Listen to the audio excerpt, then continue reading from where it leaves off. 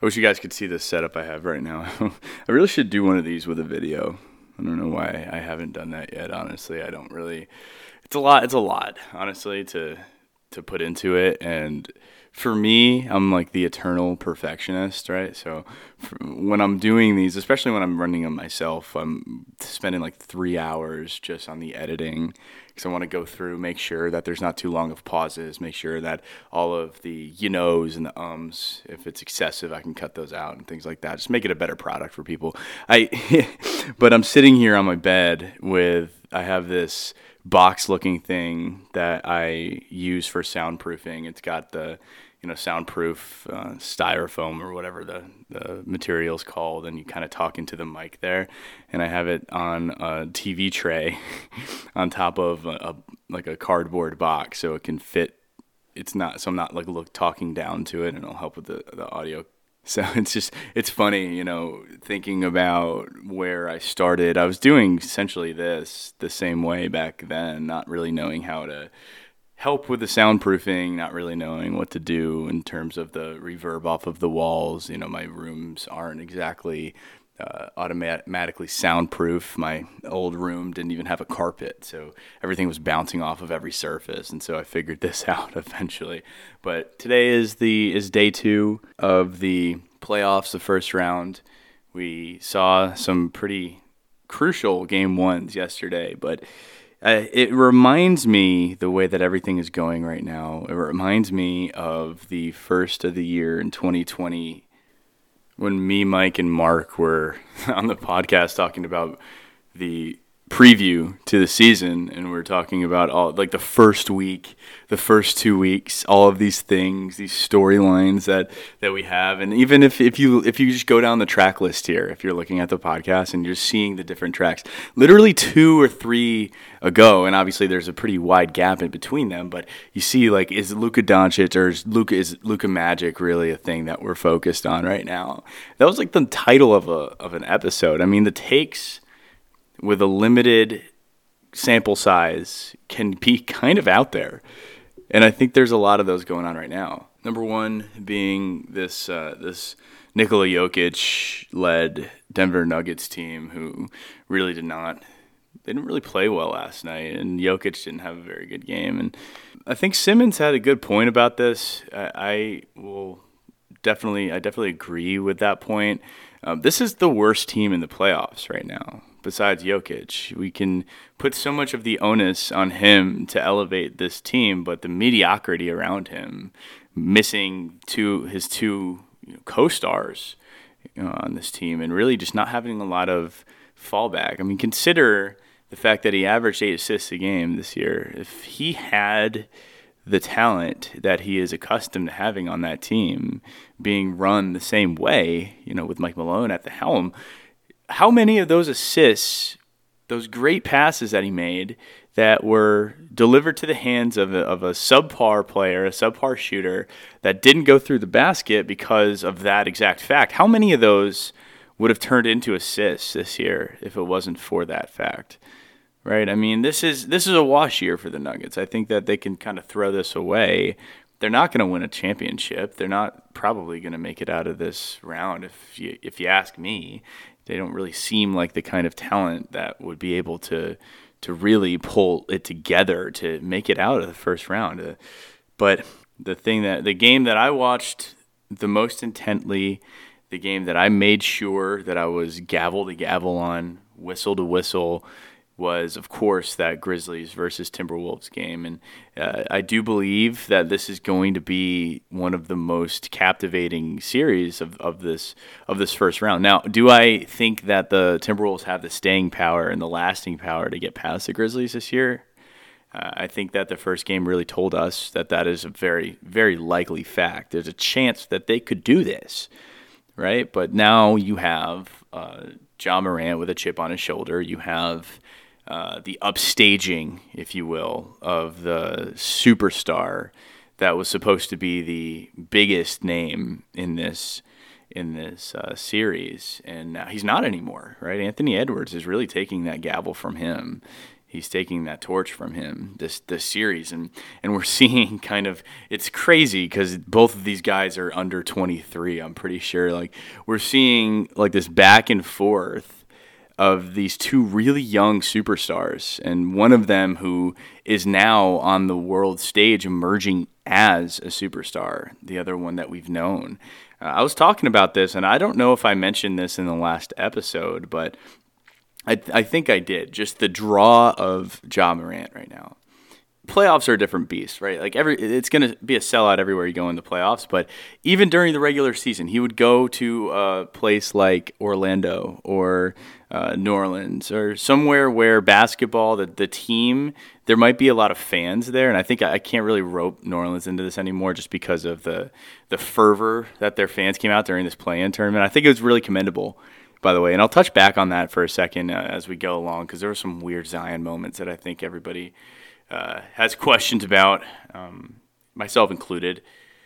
But he goes to these cities where there's a likelihood and a chance that he might be, the stadium might be empty and somebody could sneak a fairly priced ticket to go and see Ja Morant play. But everybody's thinking that, right? This kid himself is the attraction. People line up to go see him play. He's selling out stadiums in cities where it doesn't typically sell out. And we all get to witness now in this playoff series, watching him on national television every single game. I mean, as a League Pass subscriber, I got to watch him whenever I wanted, and it never fails. It never fails. So that's the thing about Ja Morant, and that is going to be the appeal of him for the next 10, 12 years, however long he can stay healthy, because I think there's another point to that really, really leads to a lot of work having to be done in the offseason. This style of play works for a 22-year-old, but this style of play is also the reason why Derrick Rose fell the way he did, right? I mean, Derrick Rose was very similar to this. He had a decent mid-range game. He had a subpar three-point shooting game that improved as he got a little bit older. But what did we see from D Rose? We saw a fluid, graceful, but viciously athletic point guard who got to the basket at will, rose up above the competition literally, and either laid it up or threw it down on your face. And so that worked for an MVP caliber year. That worked for an actual MVP. Again, just to double back on my points that I've made on this multiple times, I don't know if he deserved it, but I think we were all just kind of tired of LeBron James at that point, so we gave it to D Rose because it was a cool year that we all got to witness. But it also led to numerous knee injuries. I mean, the 82-game season is grueling, and that will always be the case. There's never going to be a time, even if they cut down 10 games or, get rid of, implement like mandatory load management, whatever the case is to try to make sure these guys last longer in a season that lasts from October to April, and playing in that season probably every third day in an 82-game spot. If you're healthy, you're probably playing 77 to 78 of those games. If you're not, 60 to 65, but you're rehabbing in that time off. So there is a legitimate toll being taken on these guys, especially if you go deep in the playoffs. If you're a good team, and this Grizzlies team is a good team, and if this isn't the year, they'll have a year. All right, Bane, Dillon Brooks. I mean, Adams is only 28, guys. That's the crazy shit to me right now. It's like he's been in the league, I feel like, since I was in middle school. And I'm 28, but he's like 29, 28 years old. We're like the same age. I mean, it does help that he's 7 feet tall and has like a Goliath beard and looks like Jason Momoa. It makes him look a little bit older, right? But at the same time, like, there's years left on that guy. Like, he has, the way he plays, you don't ask much from him. He didn't, by the way, I'll go into the game one. He didn't play well at all in game one. I think that he had one of his worst contests in the playoffs, probably of his career, but definitely of the recent past of his career. But I mean, you don't need too much from him, and he's always going to be available. You have a power forward now in Triple J, who is a Defensive Player of the Year candidate. I don't think he'll win it, but I think that when he doesn't win it, there's going to be a lot of people on Twitter saying he should have won it and whatever. Just go back and forth and argue with yourselves on that one, I guess. But ultimately, you have all of the pieces and the makings here of a legitimate finals contender. I personally think that the best thing that can happen for this Grizzlies team, because I mean, after that first game, watching how they were struggling with cohesion against a equally as experienced, inept Timberwolves team, who, I mean, they're just as young as the Grizzlies. They're basically the same age. I think they're the youngest and like second youngest teams in the league. If you play like that against a team like that, if you go into the next round and now you have to face, potentially the Warriors, okay, well, good luck with that one. It's gonna be a tough one. I don't see them being a dark horse candidate. I don't see them being a legitimate candidate.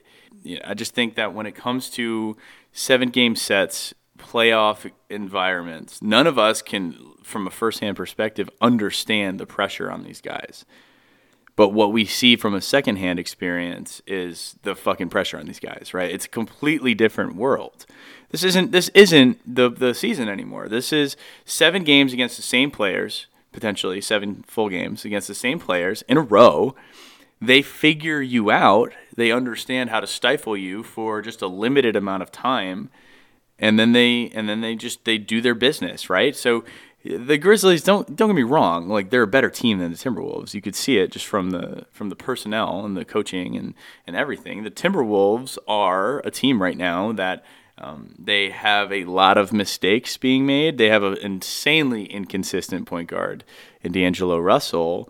Not as inconsistent of a center in Cat, and we saw that yesterday when he just absolutely torched them. No one really could stop him. They didn't have an answer for him. But the truth of this and the reality of the success of this Timberwolves team and the continued success of this Timberwolves team is completely contingent on the meteoric rise of Anthony Edwards. I remember watching, this is the 2020 draft was an interesting one. It was obviously virtual.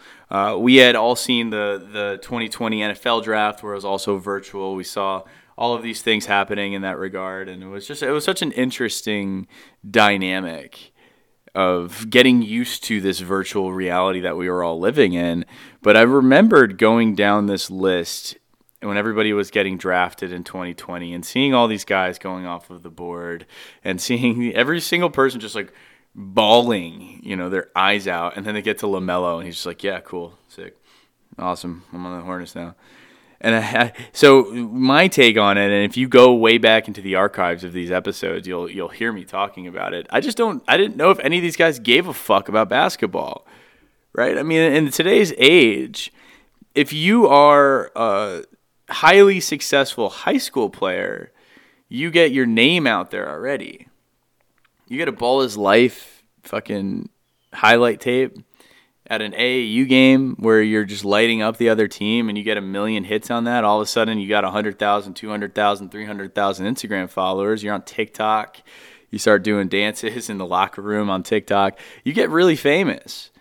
And then we have the NIL situation going on in college. So you go to college and now you can make money. So these kids are coming into the league. And I think LaMelo, obviously we talked about this in the LeVar Ball episode and how much of a genius he was marketing his children. LaMelo came into the league as the youngest of those 3 kids. And to be completely frank with you, like, he didn't need basketball to be famous. He didn't need basketball to be rich. But what we're seeing obviously now is how much he likes the game. He loves playing basketball, and he's continuously improving. He makes a ton of rookie mistakes. But the point of this is the number 1 pick in that draft, of course, was Anthony Edwards. And we were all thinking, I was thinking to myself, it's like, what is this kid going to be? Is he Larry Johnson? Is he a thicker D-Wade? It didn't look like he could shoot all that well. I think I'm fucking wrong about that one. If I have made a take about that, if you guys go back into the archives and hear me make a take on Anthony Edwards not being able to shoot, I'm sorry. Okay, you can call me a casual, I guess, for that one, because we've been watching him just humiliating every single defender. They put Adams on him for a few different plays, and he just hits him with a mid-range step back. Did it twice in a row. Almost hit it 3 times in a row. Right, and if you get too close on him because he's hitting the threes, like, he's just barreling past you. He's so strong for his size. So what do you do? And it was clear in game 1 Memphis didn't have a single answer for him. They have size in their wing positions, and they're going to have to probably use it a lot better than they did in game one. And we saw also how important somebody like Patrick Beverley really is to success, right? You call him annoying, call him a nuisance. He wants to be that. Call him the villain. He wants to be the villain. That's why he's on the court. He's on the court to make you dislike him. That's why he's there, right? But what is he doing? He's creating an environment of competition for his team, right? He's developing these young guys into absolute savages who don't care about how the other team feels. And on top of that, he's also still, by the way, one of the best perimeter defenders in the league. So he's locking down the big names on Memphis. Now, Ja was doing what he wanted to at will. He got to the basket a lot of times. And just to go back to my point here, I mean, the way this guy's falling down, backwards, his knees are collapsing and buckling. Like, there's a lot of problems on the way that he moves that, like, in the offseason, you're really going to have to – I think somebody's going to probably have to check him on some of these things. Like, yeah, dude, you're a freak athlete, but it's just not sustainable. It's not sustainable. I don't care if you're 185 pounds or whatever weight he is. He's super skinny, able to move at will throughout the paint, would have a Hall of Fame snake badge in 2K right now. But yeah, that's all well and good. But if you're running the risk every single time you go up to finish that you're going to land on someone's foot, or someone's going to foul you the wrong way and you're going to fall backwards on your knee, or somebody's going to fall down in front of the basket in front of your leg, just like we saw with Clint Capella, unfortunately, in that play-in game against the Cavs. Like, that's how you get hurt forever. That's how you change the trajectory of your career. And so how do you fix it? You develop your scoring ability from other positions, other places in the floor, right? So that mid-range game is the next up. He's got to turn into an Allen Iverson when it comes to that. AI, the hard stop, and the second half of this entire episode is dedicated to guys like AI. So I'm gonna touch on this briefly. But if you saw the development of Allen Iverson as he got older, obviously there was a hard stop in production after he had a second to third year in Denver. But before that, the way that he was able to sustain and the way that he was able to stay healthy and stay on the court and get the kind of minutes that he was getting is eventually he realized that getting to the basket wasn't in his best interest anymore, and he started to do a little step back mid-range shot. I mean, it became a hallmark of his game was that step back mid-range, crossover step back mid-range. I mean, he would do that against everybody because you can take anybody off of the dribble just like Ja can. You have a phenomenal first step just like Ja does. And you realize that there's going to be a 7-footer standing there who is significantly heavier than you are. You're going to bounce off of this guy, and you're going to fall in a direction that you can't control. And you get hit enough times like that, then you're going to start to feel it. So we'll see what happens with him. But, I mean, obviously it's only game one. I don't have a take really on the way this series is going. But what I do know is that Minnesota took one on the road, and that's a problem for Memphis. You lost one at home in front of your own people. That Minnesota crowd is absolutely, absolutely going to play a factor into game, and as they get out of Memphis, it was very impressive. The excited nature of that Minnesota homestand there. Maybe a little bit too much. Saw a couple of these protests going on with the fucking owner and shit. It's like, guys, what do you really think's gonna happen? You're just going to be annoying enough for us to just be like, okay, let's stop this owner from what? What is he doing? It's something about chickens. I don't know. Whatever. I'm not paying attention to it. But yeah, that series is going to go 6 minimum, in my opinion. 6 or 7, possibly 7. I mean, the Grizzlies now are backed into a corner because you can't lose again. These are your 2 home games, right? Next game is absolutely pivotal for them. And so we'll see what they do, how they show up. I think that you need a better game out of Adams. You need more boards offensively, especially out of Adams. You need to, create more disruptions on defense. You have to be able to, go straight up and down. You need to stop your guys from getting into foul trouble the way they were on both sides. That's how you know it's an inexperienced team, by the way. You know, these guys are used to an 82 game set where if you foul out of the game, like if you lose, yeah, it sucks, but it's not going to be the end of the world. And this, it becomes increasingly, exponentially more important for you to play smart, especially with fouls, right? So, you know, and these refs do not let them play anymore. I mean, it's very clear. You can't put a hand on them. You have to be increasingly more careful about what you're doing and how your hands are positioned, and if you're going straight up and down as opposed to towards the player, all that kind of garbage. But that's the league that we're in today. The most important series that we're going to see is going to be the Sun series, and it's going to be not because of the ability for the Pelicans to actually beat the Suns, but more so for us to witness Phoenix's ability to put games away. I mean, that's really what their strength was all season, is when they get into the fourth quarter, they really just put their hands around the necks of their opponents and just put them away. Right, I mean, we see 20-2, like 20-5 runs, right, in the fourth, 14-3 runs out of nowhere. We're seeing the rise of Devin Booker. We're seeing the layers and the levels to Devin Booker this year, and it really started with the times when Chris was hurt. You know, you get Chris Paul out of the game, and it's like, okay, so what are we going to do at point guard? Campaign is there, but we really want to make sure that we have offensive production consistently, even when Chris Paul is out of the game. And so Devin took the reins as a point guard this year, and he was developing as a passer, 6-7 assists a game. I mean, we're seeing this kid really come into his own, and everybody was going down the Kobe comparison route, but I think there's another layer to Devin Booker that really will take him away from direct Kobe comparison. Yeah, definitely he is a volume scorer. He is a microwave type scorer. He is going to get his shots off, and he's going to hit a lot of them. And at the end of the game, we're going to see him probably on top of that scoring leaderboard in most of these games. It's just, I mean, he's able to easily get the ball out of his hands. He's able to utilize a lot of mid-range pieces. That's really where the bread and butter of a lot of these high scorers has been, right? Is getting to the foul line extended area, baseline, and being able to hit turnarounds and take somebody off of the dribble and stop on a dime and all of those things. Pick your spots really appropriately. I mean, that's what the elite guys do. And he's turning into one of those if he's not already. I think that I'm a little bit antiquated to say that he hasn't already become one of the premier scorers in the league. I mean, the man dropped 70 even though they sucked.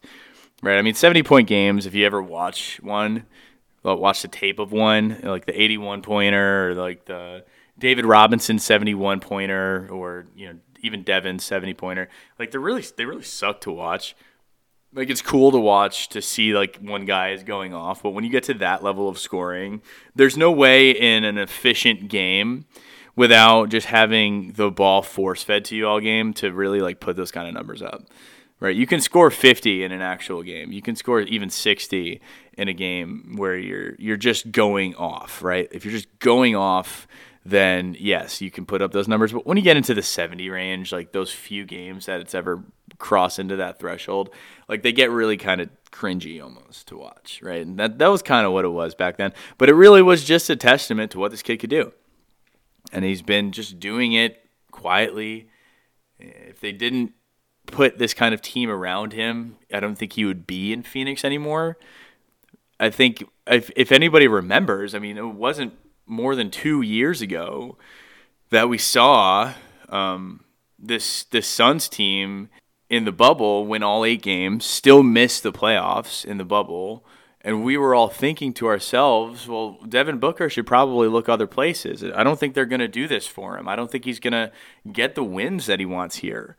He's a competitive guy. I don't know if he really wants to be on a team that's going to play this poorly all the time.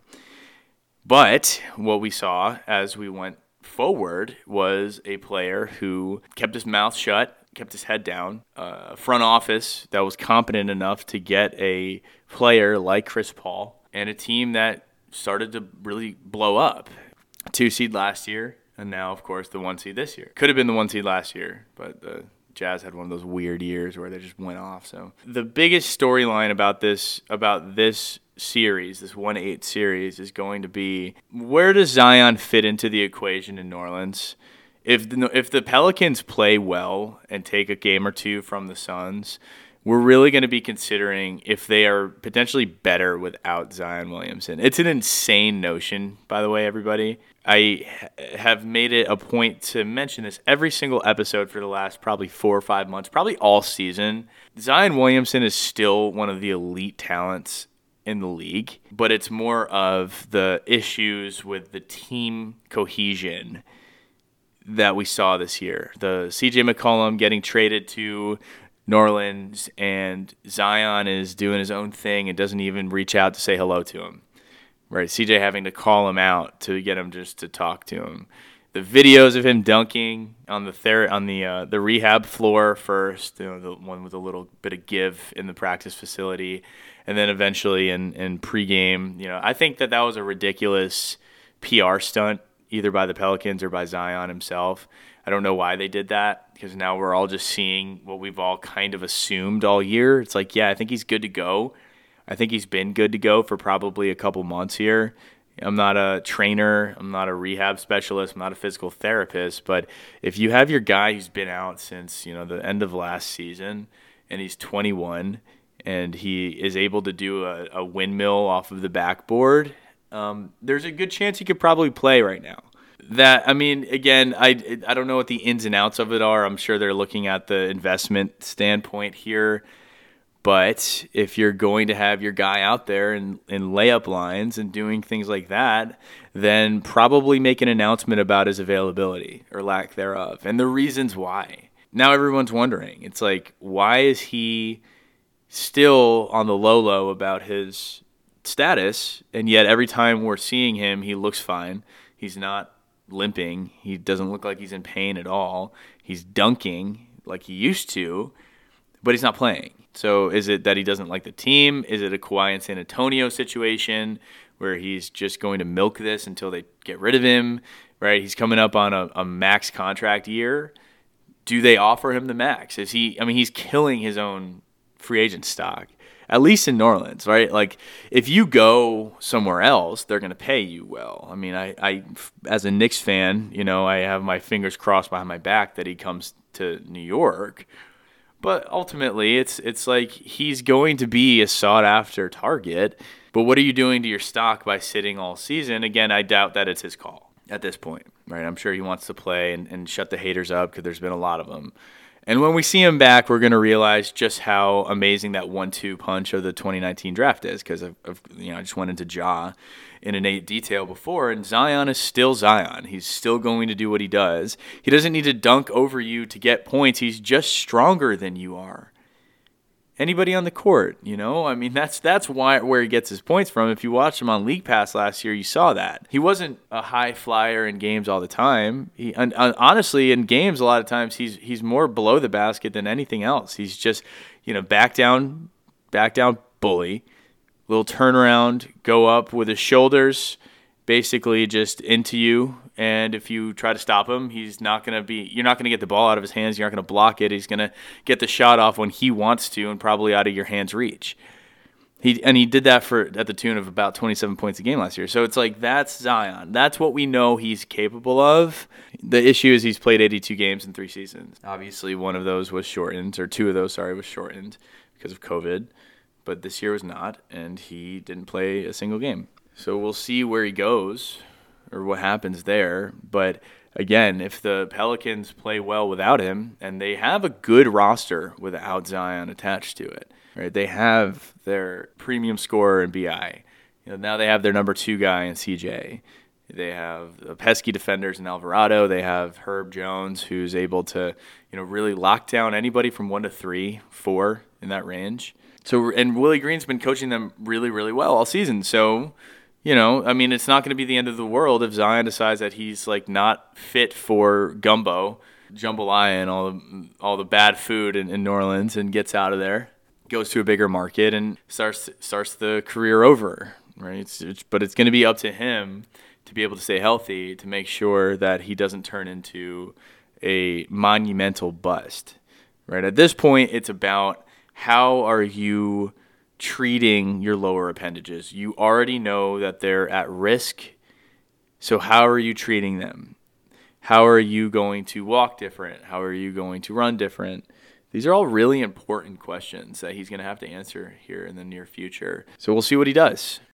The biggest story that always goes behind a team that Chris Paul is on is always, I mean, the man is 36, right? I mean, he's been in the league since I was in elementary school. And the truth of Chris Paul right now is that every single team that he's ever been on has been better for him being on it. And we didn't see that as readily in Houston, I think predominantly because of who he was playing with. I think James Harden's a hard guy for a true point guard to play with because of the fact that you're really going to be standing around watching him. But then he goes to Oklahoma City in the post-Russell Westbrook era, and all of a sudden now this team is a 4 and a 5 seed, and they're playing the best basketball that they played and before and since.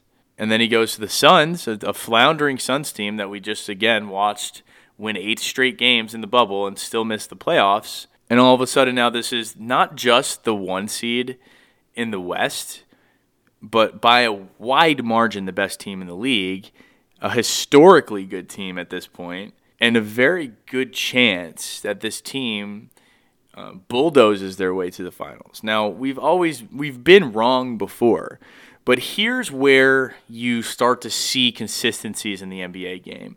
The teams that have been there before, those are the teams that can take you out in the fourth quarter. The Suns have shown that they can take anybody out in the fourth quarter. The fact that they close games, that's the danger of the Phoenix Suns. It's not the fact that they've won 65 games. So did the Kings in 2002. They won 65 games. The Suns did it in 06, 07. I mean, those teams were phenomenal teams. But the structure of those teams was not conducive for a championship. But this is the most dangerous Suns team that we've ever seen. Any other iteration that we've seen in the past, all of those teams came up short. This Suns team, this is going to be a problem for anybody to face. And it all starts, and it's always started with Chris Paul, who, after the thumb injury this year, I mean, he's had in and out injuries. His shoulder's been giving him problems for the last few years. He's older. He's getting to the end of his career, and he still is chasing that first title. That's how elusive it can be for some of these guys, right? He's too good of a player to truly be chasing that title for the remainder of his career. I do believe this is the year he gets it. And it all starts with him, and then it goes to Booker. And I know Booker is the MVP of this team. He has risen his game up to meet any demands that are needed for this team to be successful. DeAndre Ayton is right there as well with him. You have the new Iron Man, the new Michael Cooper and Mikal Bridges, and ultimately just a team of consistency. A team of consistency and a team of chemistry. They know each other now. They're accustomed to each other now. This entire team, the way it's constructed today, is the same way that it was constructed in the finals last year, right? Missing a couple pieces here and there, but ultimately, overall, this is the same basic team with a lot more talent and a lot of growth in the individual players. So that's where the danger comes in, and it cannot be minimized. It can't be minimized how important it is to go to the finals and have that experience. And for a team like this, a guy like Chris Paul, who at this point, I mean, had made it as far as he had gone in the finals, as close as he had come to getting that first title and missing it, and knowing that he's on borrowed time at this point. It's coming to an end. He's almost done. This is going to be a very dangerous team, And I think at the end of this, and I believe that and it's been a while, right? 30 years.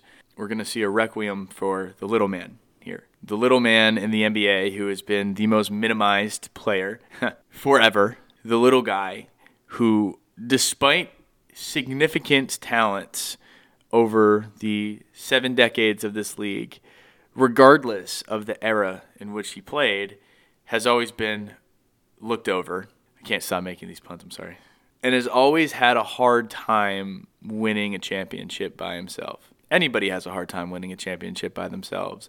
But it's hard to construct a team around a little guy. And I think we can go all the way back to talk about a guy like Tiny Archibald in the 70s. You know, the only player who's ever led the league in scoring and assist averages, not anymore the only player to lead the league in both points and assists, because Trae Young did that this year.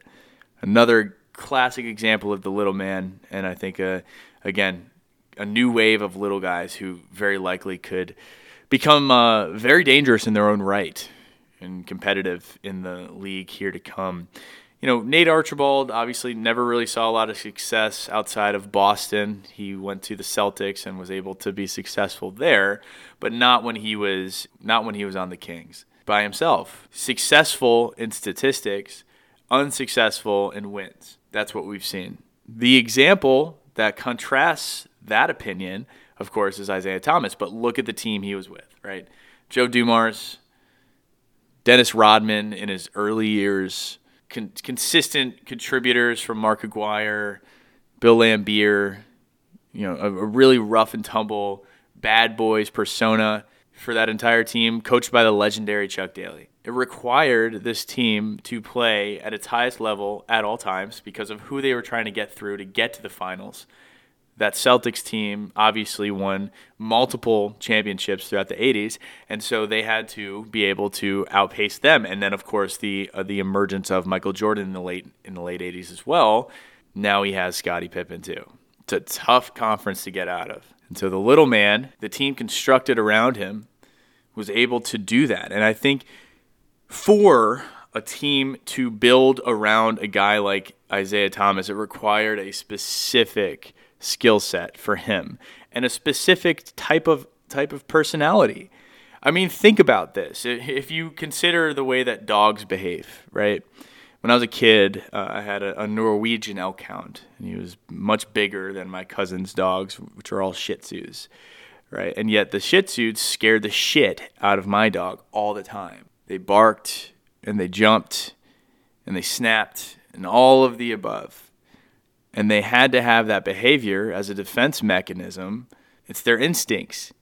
Their instinct is to be dickish, right? They're looking up at all of their opponents. They have to have something inside of them that tells them that they are on equal footing as these people who are 6, 7, 8 inches taller than they are.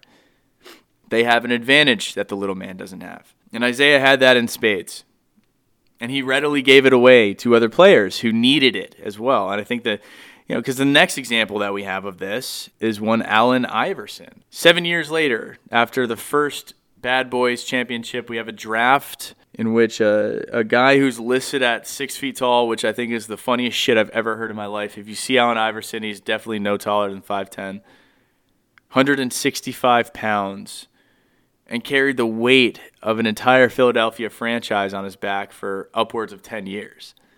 How difficult was it for him? You know, I mean, his style of play, again, very similar to James Harden in the sense that it's like if you're playing with him, you probably don't have a lot of fun. His usage rate was off the charts. He would dribble as you watched him. And he had the most mediocre team. And he had the most mediocre team to ever make the finals. They just happened to run into the most powerhouse Lakers team of the early 2000s. You know, they might have taken the finals if it wasn't for that. I mean, the East at that time was right after expansion, so we had a lot of new teams in the East, and so a lot of the player talent pool was dissipating, and so the East was really going through a tough time, and we had a back-to-back Nets finals team. Like, let's get real here, guys. That's crazy. That's crazy, right? They obviously didn't win either of them, but that just showed the way that the East was situated back then. And honestly, they're just now coming out of mediocrity from the 5, 6, 7, 8 spots now. This is the best Eastern Conference that we've had in about 25 years. Allen Iverson, 5'11", I'll give it to him. The little man. They construct a team around him, but his style of play was not conducive to being able to win a championship. I mean, there's a lot of points being had by a guy like that. There's a lot of success statistically. There's an MVP award in it for him. He's probably the biggest game changer in terms of the culture of the NBA. And I think, it's important for all of us NBA fans today who see the connection between societal norms and NBA norms and the culture of the NBA and the accessibility of players for the average individual today. Yes, internet definitely played a massive part in that. But if it wasn't for a guy like Allen Iverson, it would have taken a lot longer for that connection between hip-hop and society and the NBA to take place, especially with a guy like David Stern as a commissioner. It would have taken a while, right? And he did everything he could to stifle Allen Iverson himself. I mean, when I was a kid in middle school being on modified basketball, we all had the shooting sleeves on our arms. Right, we all wore those because of Allen Iverson. Right, we all had headbands on because of Allen Iverson. The tattoos, everything about him just was cool. We all wanted to be like him. He was just such a dominating presence and such a little guy. Right, that's the kind of personality that you need. And Chris Paul has everything that you need to be a successful little man, but he's been failed over and over again by, I think, organizations. Now, we cannot completely blame those around him, right? I mean, the collapse on the Clippers against the Rockets, that was on him. It was one of the worst couple minutes from an all-star caliber player in an elimination game that I've seen, and that's an important knock on his resume. However, everything else has led to us realizing how successful and how important a player like that is to your team. Right? He's mean. You don't want to play against a guy like Chris Paul. He's an asshole. Right? He's going to chirp at you. He's going to do everything in his power that he can get away with to make sure that he has an advantage over you. People don't like him. If you play against him, you don't like Chris Paul, and that's okay with Chris Paul. He's had to live as a 6 foot tall, again, when they're listed as 6 feet tall, just very similar to guys on dating apps and shit. If they say they're 6 feet tall, ladies, probably 5'9", 5'10". I think Chris Paul is probably 5'10", 5'11", with shoes on. Very small, right? But he uses every ounce of his height to be able to get shots off. He uses vision effectively. He uses his height to be able to be underneath defenders or underneath the guys on offense, so they don't always know where he's coming from when he's going for steals. Right? He's got a wide base. He's got the ability to stop the ball. He has so much talent and so much. He's so effective as a point guard that at some points it really doesn't even matter about how tall he is. And this is going to be the requiem for a little man like Chris Paul. I think if anybody says anything different, then we're watching a different team. You're watching the Suns from 2020. I'm watching them from 2022. These are two completely different franchises.